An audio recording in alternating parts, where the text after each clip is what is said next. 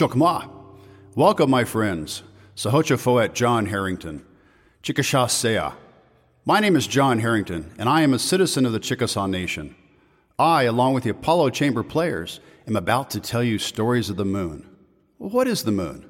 Where did it come from? How did it get there? Well, like every culture around the world, American Indians have many different tales of the moon. But one thing is certain. The moon is a very valued and coveted being. Houston, Texas-based Apollo Chamber players are set to release their sixth studio recording, MoonStrike. The Azika Records album title track is a new work by Chickasaw composer Jerod Impichchaachaaha Tate.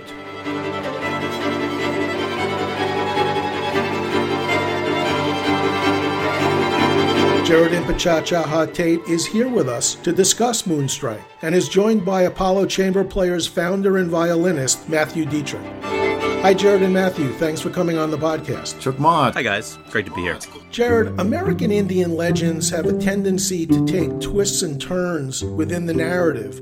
What I've noticed in stories from around the world, there's kind of a similar approach in which the stories do take twists and turns. There's lots of banter and there's lots of competition. A very coveted object in traditional cultures from around the globe.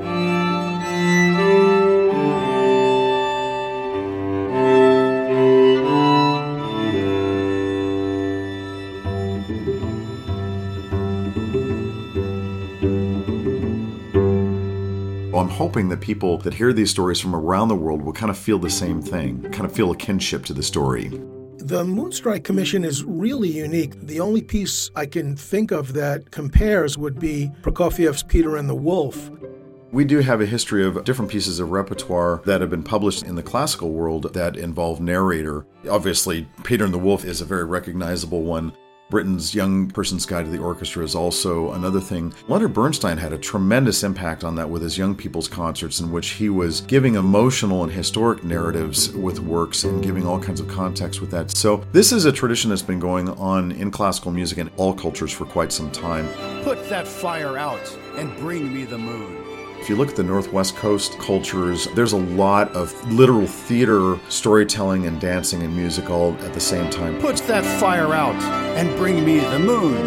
There's definitely ties to traditions in both the native and the classical worlds, and these are also very modernized. This is not new to Indian country, but it's a modern depiction of all of these stories. In my case, what I'm doing is I'm gathering stories from different parts of Indian country.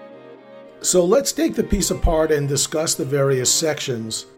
Well, Raven is Haida. The origin of the moon is Kalispel.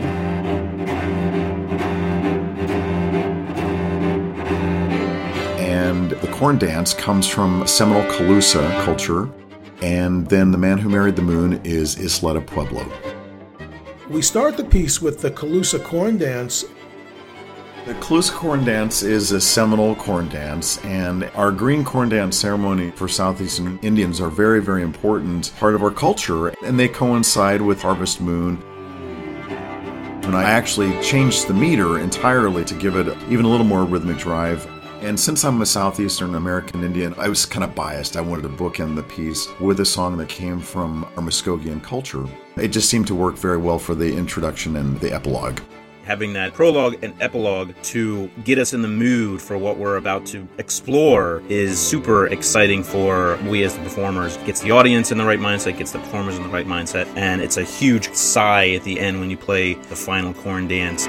Jerod Impichchaachaaha Tate, Matthew Detrick, thank you very much for coming on the podcast to discuss MoonStrike. Thank you. Chukmashki Yakoke. Thank you, Max and Jerod. Well, folks, there you have it. Here are some of our legends of the moon. There are many, many more, and it is certain that as we begin our new journey of traversing the stars, there will be many, many more to come.